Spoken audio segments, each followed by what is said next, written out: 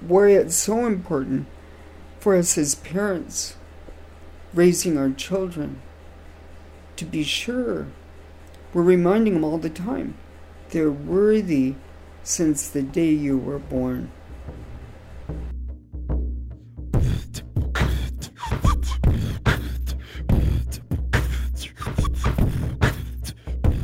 Yay Podcast! Good morning, Native America! Young and Indigenous here. My name is Isabella James, and I'm here with Connor.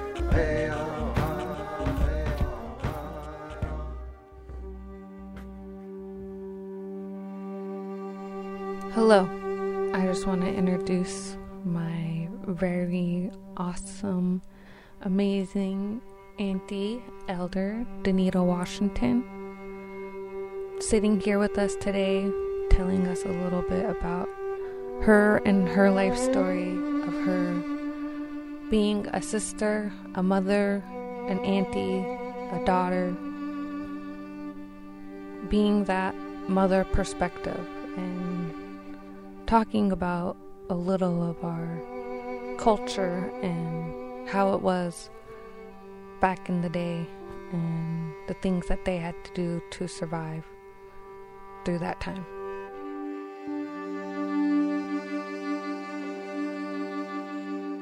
I don't know how to speak the language. I wish I did. But good afternoon, Danita Washington. My Indian name is Celia. Belonged to my fourth generation ago grandma on my mother's side, my late mother's side. And I'm here with Bella today. We're going to be talking about my mother's podcast. So it's new to me. We're going to talk a little bit, I think, about being moms when we were young and growing up. And it just so happens I happen to be a mom at a very young age for my siblings. Yeah. I had to learn to mother. Never thought I'd have children of my own, because this was like a birth control. My mother had so many children. I was her oldest child. And it turns out that I had a brother after me, but then I had 6 sisters after that. So I'm one of 7 sisters. And I am the oldest child of 9 full-blood brothers and sisters. And then I have 2 half-siblings. Yeah, and those are brothers. So my mom and my late parents had a son on each end of their girls. So there's me, and then my brother Dean. And then there's Doreen, Vicky, Christy, Marcy, Geraldine, Laura, and my brother Jim is the baby of my mom and dad's children. And later, my dad and mother's divorced, and my dad remarried, and he had 2 more, like as if 9 wasn't enough. And he'd married a young woman, so I think he was wanting to be sure, to let her have an opportunity, and she wanted to be a parent. And so they had 2 boys, Dwayne and Daniel. And now they're grown up. And now Daniel has children.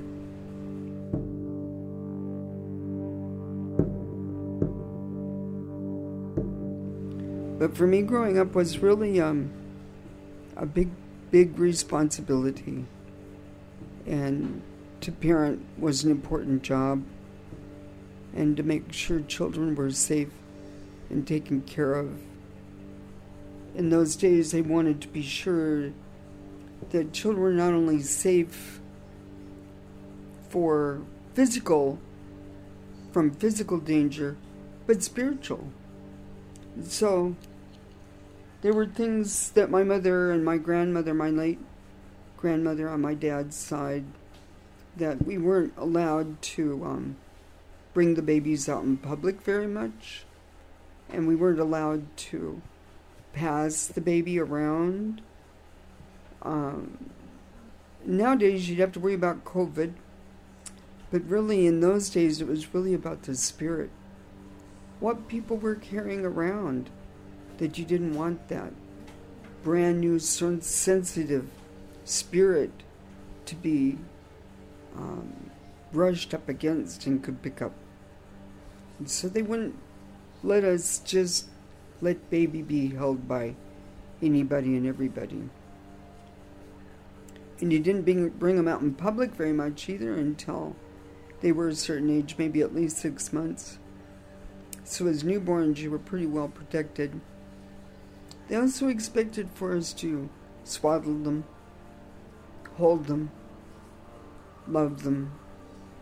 Yeah, that they were important. They had a place.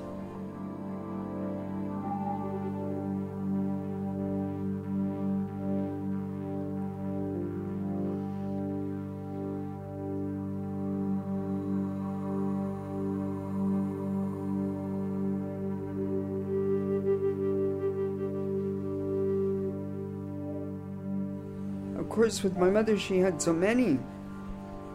That's how some of my job ended up being, but we became so wrapped up in trying to keep up with, in those days again, we're talking about the 1960s.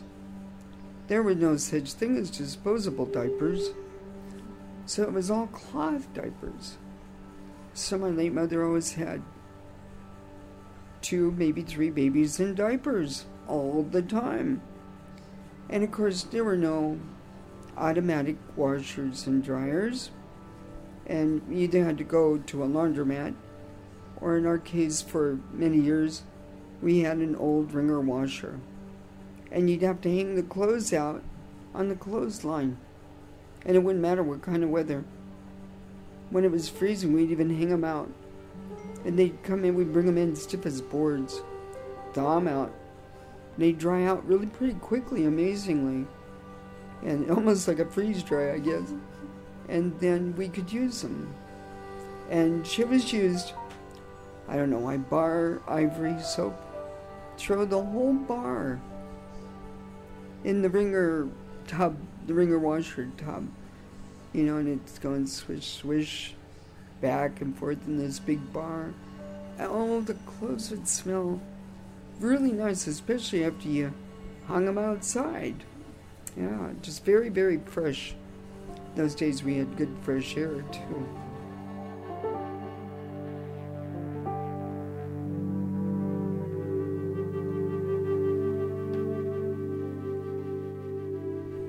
We all ate at the same time usually, even with my dad's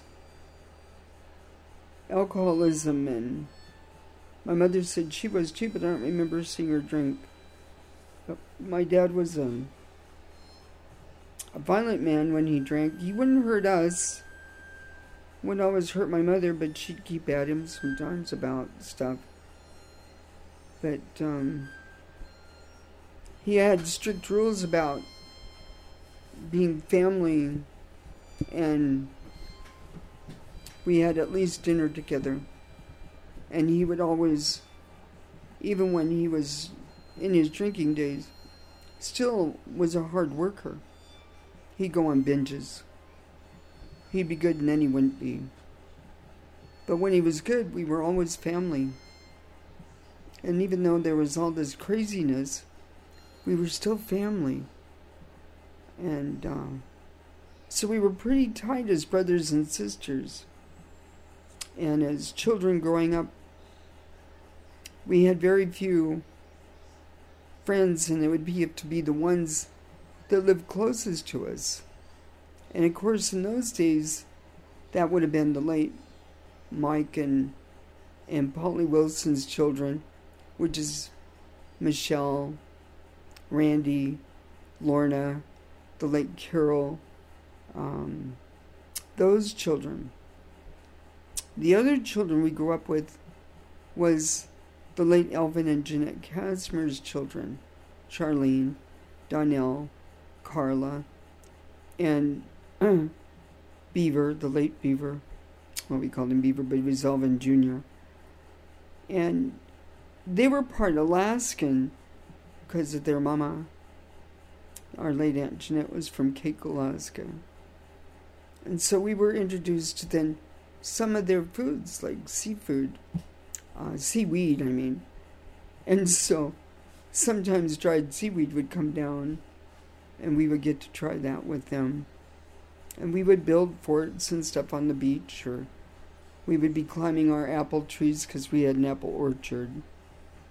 Oh, and the other children we grew up with, but we didn't get to spend a whole bunch of time with, was the late Nellie and John Solomon's children, which would be Mary Lou, Stephen, Bobby.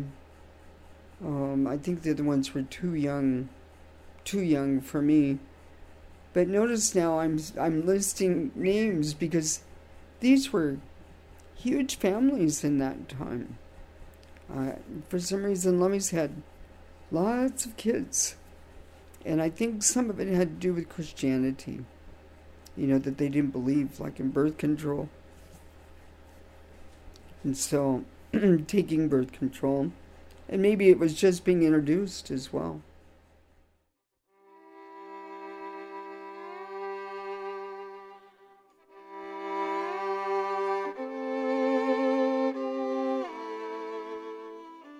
Yeah, I was going to say, how was that when you first became your own mom?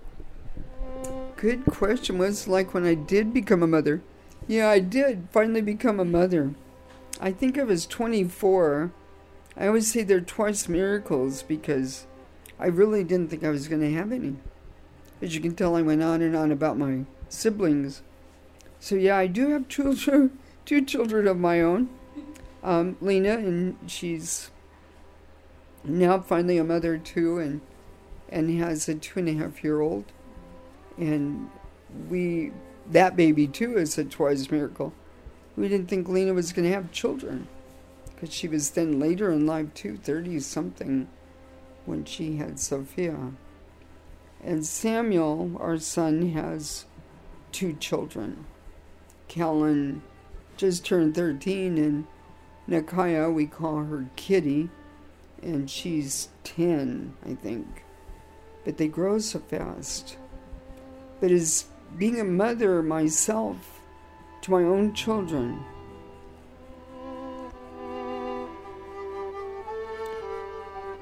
I wasn't always present enough for them. I was either working now because it took Ron and I both to have employment to make ends meet, and it was a struggle to financially in those days too, and we would live from one paycheck to another, and that was always a challenge. And Ron and I were determined that even to the day our children were born, that they were wanted and they were planned.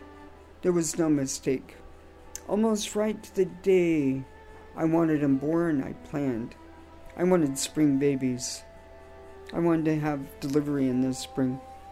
So you have to be conscientious and know your body and how it works and when is the best time to get pregnant so you can have a baby in April, May, June.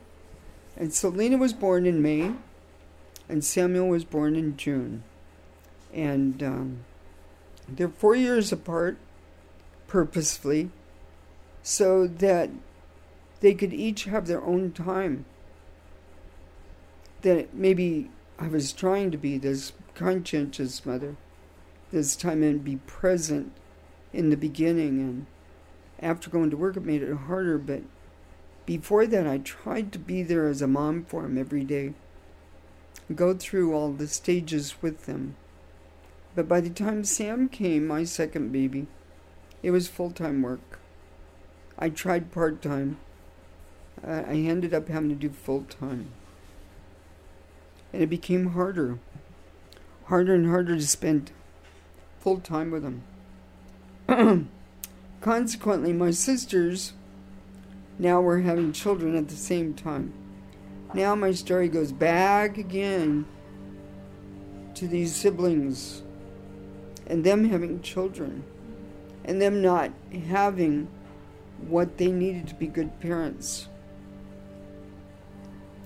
Ron and I took in nieces and nephews, and our two children had to keep moving over to make way for their cousins because their parents weren't there for them for the substance abuse. So it's real hard nowadays as my children or as adults that when we spend time together, or even if Ron will say to me, remember when we, and I go, oh no, I don't. I'm sorry. And it was a good time, but I don't remember. I was so preoccupied with being in my work, whatever that was at the time, or with my sisters and their children in the courts, or the children themselves in their school, or the children in their needs and trying to meet the physical, spiritual, emotional need, or us trying to make sure how to figure out transportation or how to get from here to there and still support Ron with his career because he had a full-time law enforcement career and he was working for the federal government. And so we, all this time, we're moving and we're trying to keep all these pieces together and trying to keep family together because that's what the late grandma thought, that we would take care of each other and always have family. And that's always what drove me, was to how to keep my family together. Not just my two children, but my nieces and nephews and my brothers, my sisters and their children. How do we keep them as family? How do we keep what we've inherited in the way of the family land, our inheritance to the winter ceremonial dances in the old smokehouse?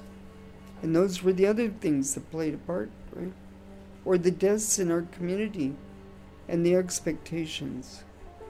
How did we keep all those pieces factored in all of this time of raising children and all these responsibilities? Have been a long, long haul. Now we sit on this land that my grandfather and grandmother left us, always with us in mind of taking care of us.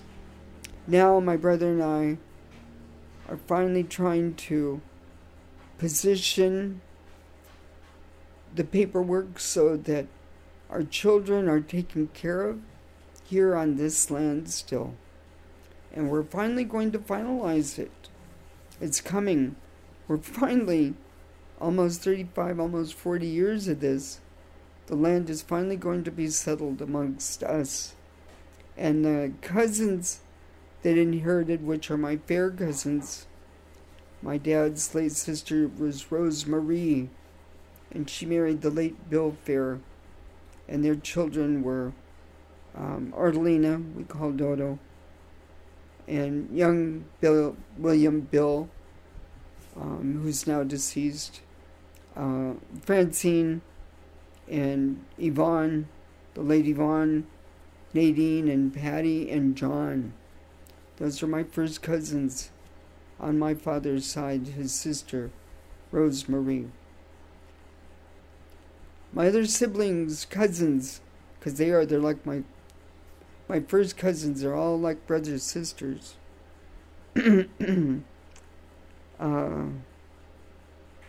Would be the late Elizabeth, she went by Brudewald, and that's my dad's other sister. And her children were the late Christina, Luana, we called her, and she went by Brudewald. Later married Mr. Kinley, Thomas Kinley, and had Kristen and Tommy. And now I'm very close to them yet today. And then she later divorced him and she married Leroy George, the late Leroy George, and had Troy. And Troy's like my baby too. So still really, really close to these cousins. Try to be as much as we can as we did when we grew up. And my late Uncle Victor didn't have children. And who would that leave then?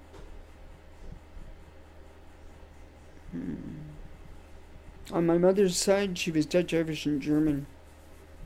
She's a half-breed, so my late grandmother was Dutch, Irish, German, and her family's last name was Skank. But she was also part of the Mulford and Denny family, which were part of the original Frontiers people that came into Seattle. So that's where I guess we could be connected to the Denny family in Seattle from the road they called Denny Way.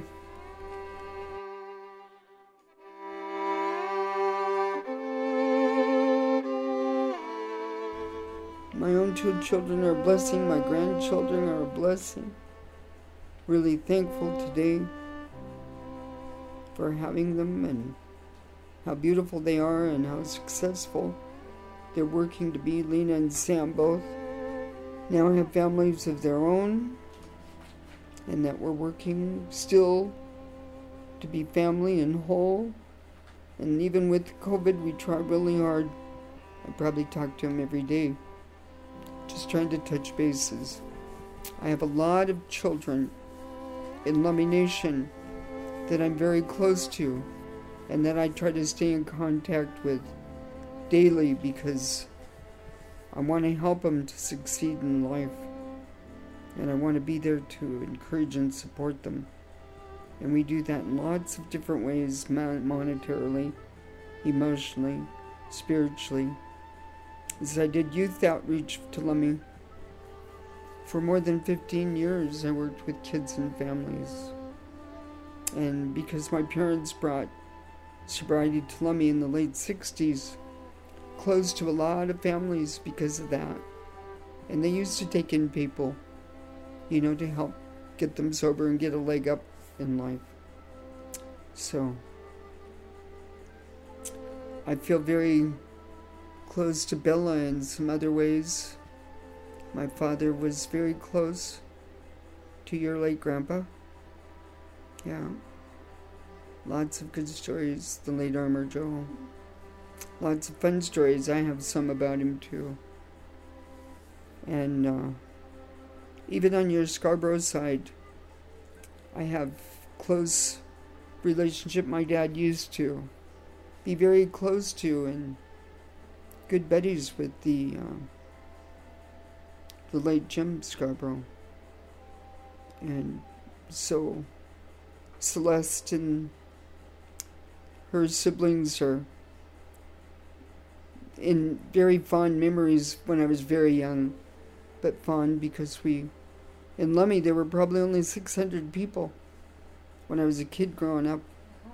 Yeah. So we were very tight. Very tight.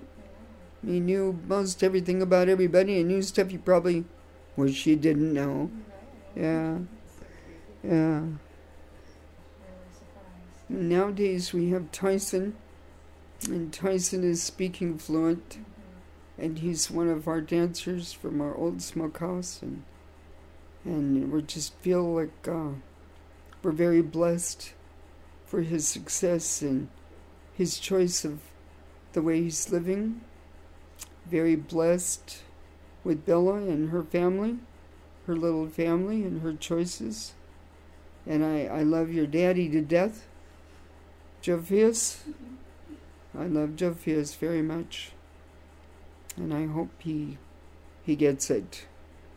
Yeah, I hope he finds his way. He certainly deserves.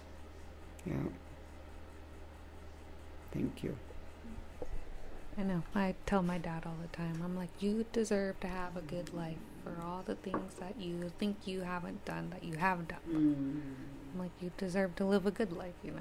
You have so much knowledge in you, you don't even realize. And I think that's so important. It's so important that you teach us. I think sometimes people feel like they're not deserving. And certainly I think a lot of us as Lummi people have been discouraged by the mainstream society, and that really is weighing heavy and showing itself in lots of different ways where people's self-esteem is low. From you're not ever going to be anything, you're never going to be nothing, told things like that by too many different directions in their walk of this life. And what's harder is to convince people that they are worthy. From the day you're born, you've been worthy. And I say that because I've felt that way myself. That a song came to me and I recognized its category from where it come from. It was a working, healing, and I didn't feel worthy. And the old people would say, you're going to get hurt. In other words, it wasn't up to me. The Spirit picked me. It picked me. I didn't pick it. And that's where the differences in our culture are. It picked me. I didn't go look for it and pick it.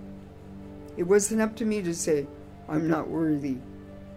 And that's what's difficult for us as Native people nowadays. And where it's so important for us as parents raising our children to be sure we're reminding them all the time they're worthy since the day you were born. From the day you were born. And we have to unlearn all that ugly stuff that we've heard other people say, be and do. That's not our truth. And it's trying to come to terms with that inside of ourselves, every one of us, and that's really what our spiritual walk is about, I guess, is that. Trying to understand this and hear our spirit, and accepting that it's the Spirit that picks us and what we do and how we do it. And so everything we do with our walk in life will tell on itself by the way we walk amongst our people. So it's really important that we hopefully take the teachings of our people and walk what they've taught us, because it will tell all of everyone really who we are and what we're about. And good people. We're good people. I don't think any of us come here and said, I'm going to be a badass. Yeah. I guess a question I could ask, we're sitting here talking, and I'm guessing how different it was for you back then. Like, I guess the things I'm hearing, that I guess it could have been strict back then, so like how different it is in the home now compared to how we live now, because I know some of us are not so strict about culture and stuff anymore. So what I've noticed is when I've grown up, there was always this nonverbal expectation, meaning somehow I knew inside, either by the look or a tone. It's usually a nonverbal something of expectation that your parent, your grandparents, or aunties and uncles have of you. Without saying a word. Nowadays, we don't take the time to engage enough or get to know our aunt, our uncle, our grandparents, or even our parents. Not just the child, but the parent too, taking the time so that that expectation, that nonverbal one, speaks really, really loud. And so, yeah, it could look like strict, but it really was of expectation. It was good stuff, you know. And it could sound rough, and it could sound harsh, but it was really, I want you to go sweep that floor. You know, hear the tone? Yeah. And then they would add to it maybe, which made it worse. You're never going to be anything. But when we ask our children, go sweep that floor, and then you have to find a way that if you're not engaging them, how to go sweep that floor. Because they're learning more then about what sweeping the floor is about. It's what's happening between the two of you, and then the things you can't teach them about the satisfaction of doing a job and doing it well. The outcome. You can't give that to them. You have to have the experience, right? You have to have the experience. So to me, the parent's job is to provide as many good opportunities with guidance and support, good living, loving support, that when they don't know how to do something, or they won't do it, that we find ways to help them to do it. And strict too, it could be like, what comes to mind is, with my late grandma, my dad's mom, my cousin Francine and I when I go spend time at my grandma's, Francine was raised by grandma.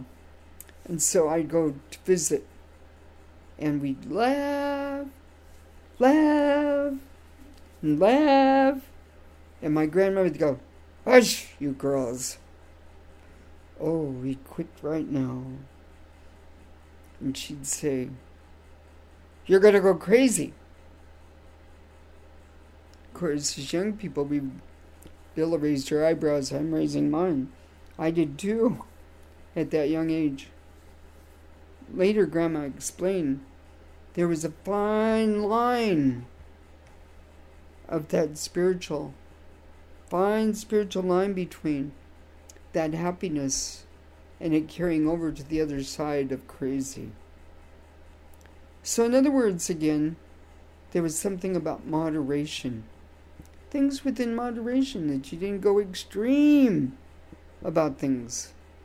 Maybe not just laughing, but extreme about things. That everything was moderation and in some sort of balance. And that we walked our way through life that way. My grandmother was always able and capable of physically walking from the house to the car.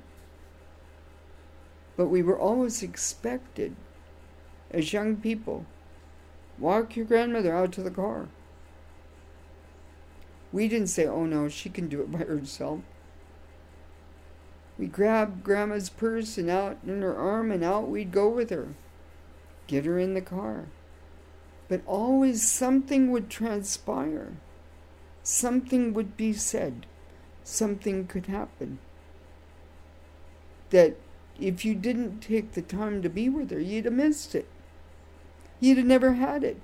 You'd have never heard it.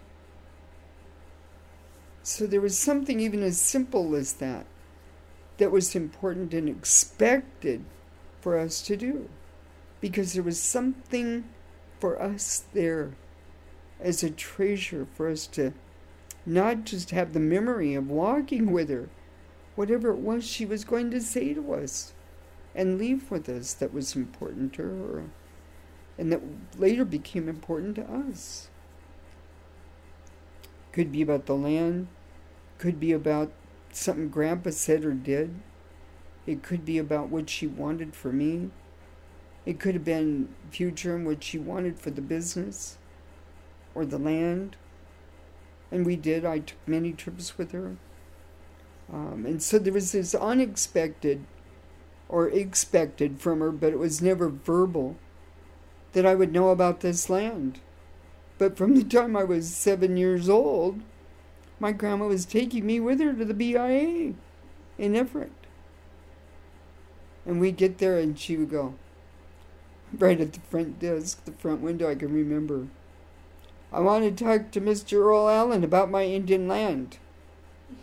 And she'd always say it really firm. She was meaning business. Not mad.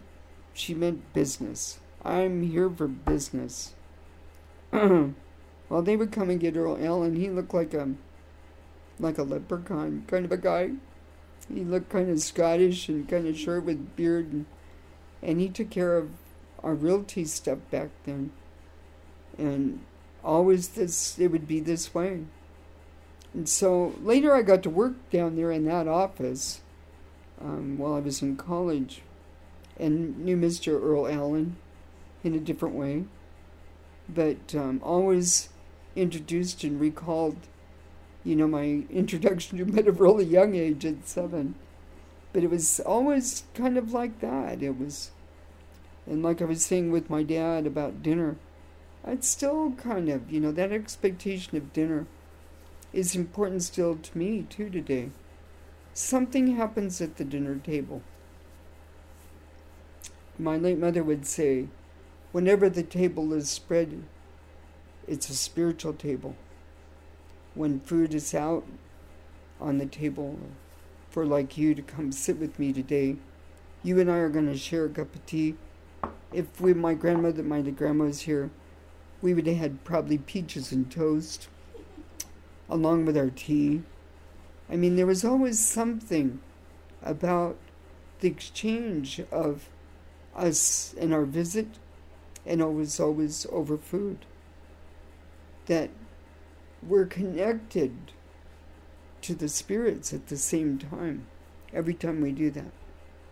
So expectations and teachings are all integrated. They're so integrated, it's hard to, sometimes for me to, oh yeah, and there's this, and then there's this, and one by one they kind of come to me as we do more of this kind of interviews. And I was telling you last week, I was interviewed about being aging graciously or something, and they did a portrait. I talked a little bit about everything, again, much like this.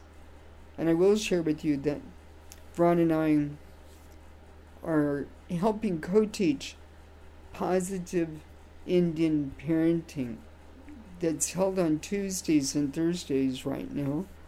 And they're meeting and finishing up, just finished up today. I don't do Tuesdays. I just do Thursdays lately because of my health issues and moving and activities and wanting to have other activities. And they do from 3:30 to 5. So on Thursday, Ron and I will do a Zoom Positive Indian Parenting, and we'll be talking about praise with the parents. We have pretty good participation, and even Zooming is pretty good. We have good participation. Some of the parents are court-ordered to be, but there's some that are not. They just heard about the class and want curious. Some of them have children placed with them, and they're non-Indian, but they want to be able to know what they can do to encourage the Indian children they're caretaking and connecting them to community and to culture and ceremony. So Ron and I are working all the time for the last, I think it's going on 6 years. 6 years with the Positive Indian Parenting, also called PIP, for short. And we work with Katie Goger. And Katie used to work for Bridget Collins, but now she works for Lummi in our behavioral health, and is paid under a grant to help us do this curriculum. And the curriculum is done by Indian Child Welfare by the state of Washington, and they were a bunch of natives from all over the state that helped to build the curriculum. And we took the curriculum and now we've Lummi-sized it. Now we integrate our Lummi pieces to it. So nowadays on those Tuesdays and Thursdays, we help to integrate and recall culture and ceremony into, like on Thursday we'll be talking about praise. What did that look like, And we find out that that there are no bad words in our language. Yeah, and that children were never spoken to harshly. Yeah, that was some of the stuff that we've learned ourselves as elders, and Aunt Juanita and Uncle Dave Jefferson are also helping co-teach that class, and the late Aunt Margaret Green used to help, and Aunt Ernestine used to help, and let's see. And now we have some young women that are stepping up, and that's a good thing. We're thankful, because we're not all going to be here one day, and people have got to step up and take the place. So even Katie is going to have to be replaced at some point.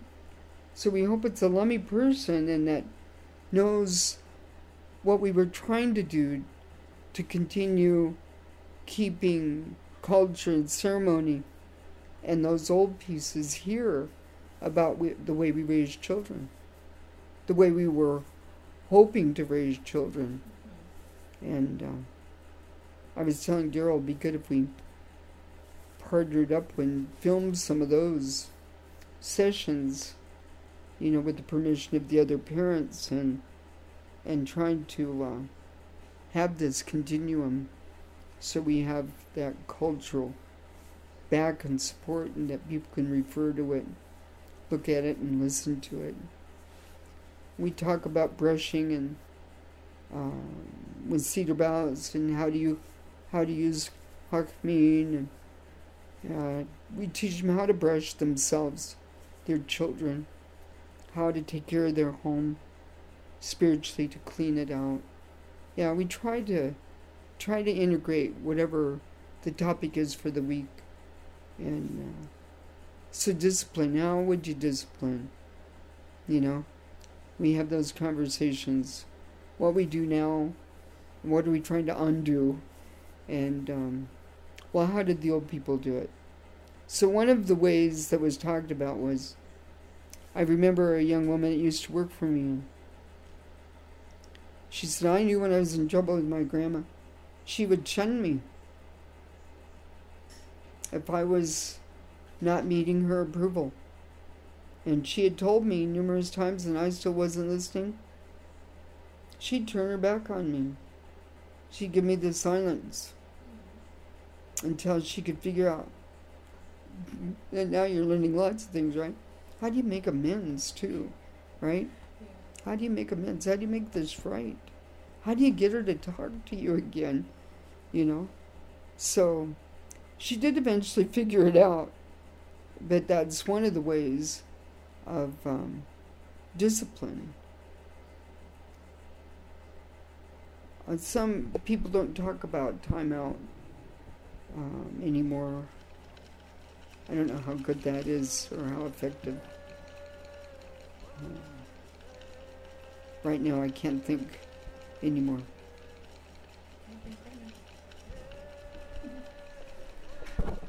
Are you all good then? For now? Mm-hmm. Yeah, okay, that's fine. Cool, thank you.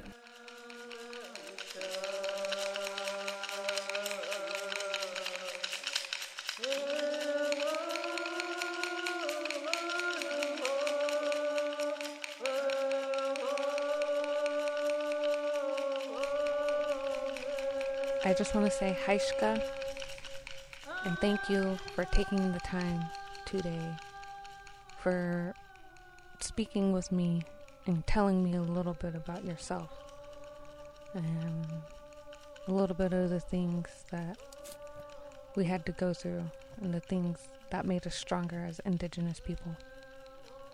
So, to my elder, Danita Washington, thank you for all the things that you've done for us and our community. I look up to you very much for all the things that you've done. Love you.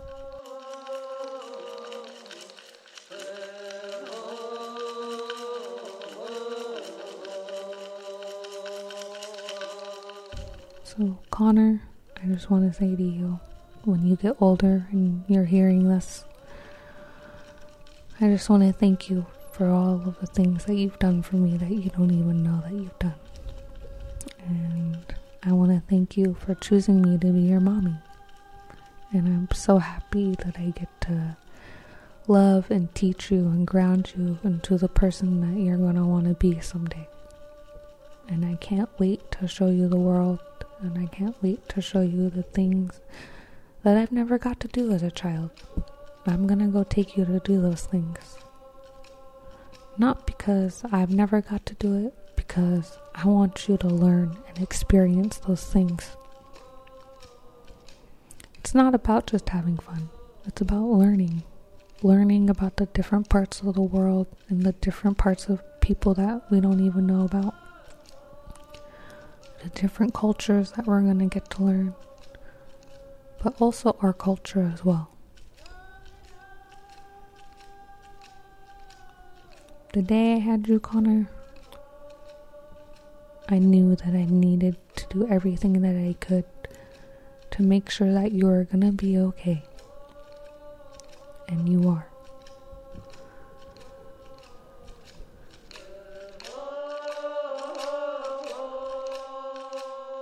A miracle. A human being is a miracle. It's a new beginning of something.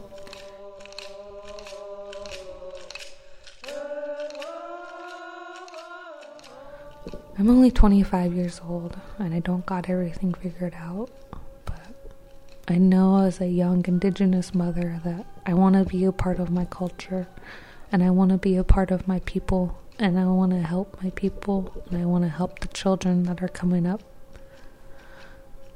I want to learn my language and I want to teach my son our language. I want to sing and I want to dance. I want to do all of that.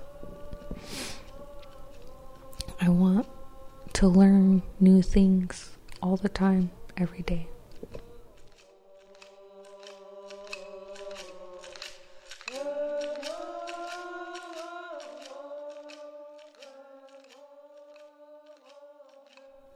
I just want to thank Daryl Hilaire as well, and Ellie, and Kyla, and Michelle, Cyrus, Teddy, Mark, Jordan, John, our new member, Santana. I just want to thank all of these people for being here for me. Natasha. Most importantly, I just want to thank all of you guys. You guys were what kept me going, honestly. Every single day. You guys continued to be here for me and supported me. No matter what I was going through. I don't think I could thank all of you enough. I thank you, my people. Thank you for being on this journey with me. And I want to thank you for watching me turn into the mother and woman and lady that I am today. And I can't wait to experience more. Haishka. To everyone that supports us and continues to believe in our podcast, we love your feedback and we will continue to put out more of what we're learning. This podcast is brought to you by the Northwest Indian College Native Connections, a grant funded by Substance Abuse and Mental Health Services Administration. Music by Julie Lewis, Swill Canham, and Mark Nichols. Additional music from the Hilaire family. Disclaimer: the views, opinions, and content expressed in this podcast do not necessarily reflect the views, opinions, or policies of the Center for Substance Abuse Prevention, the Substance Abuse and Mental Health Services Administration, or the U.S. Department of Health and Human Services. Resources: in case of an emergency, call 911.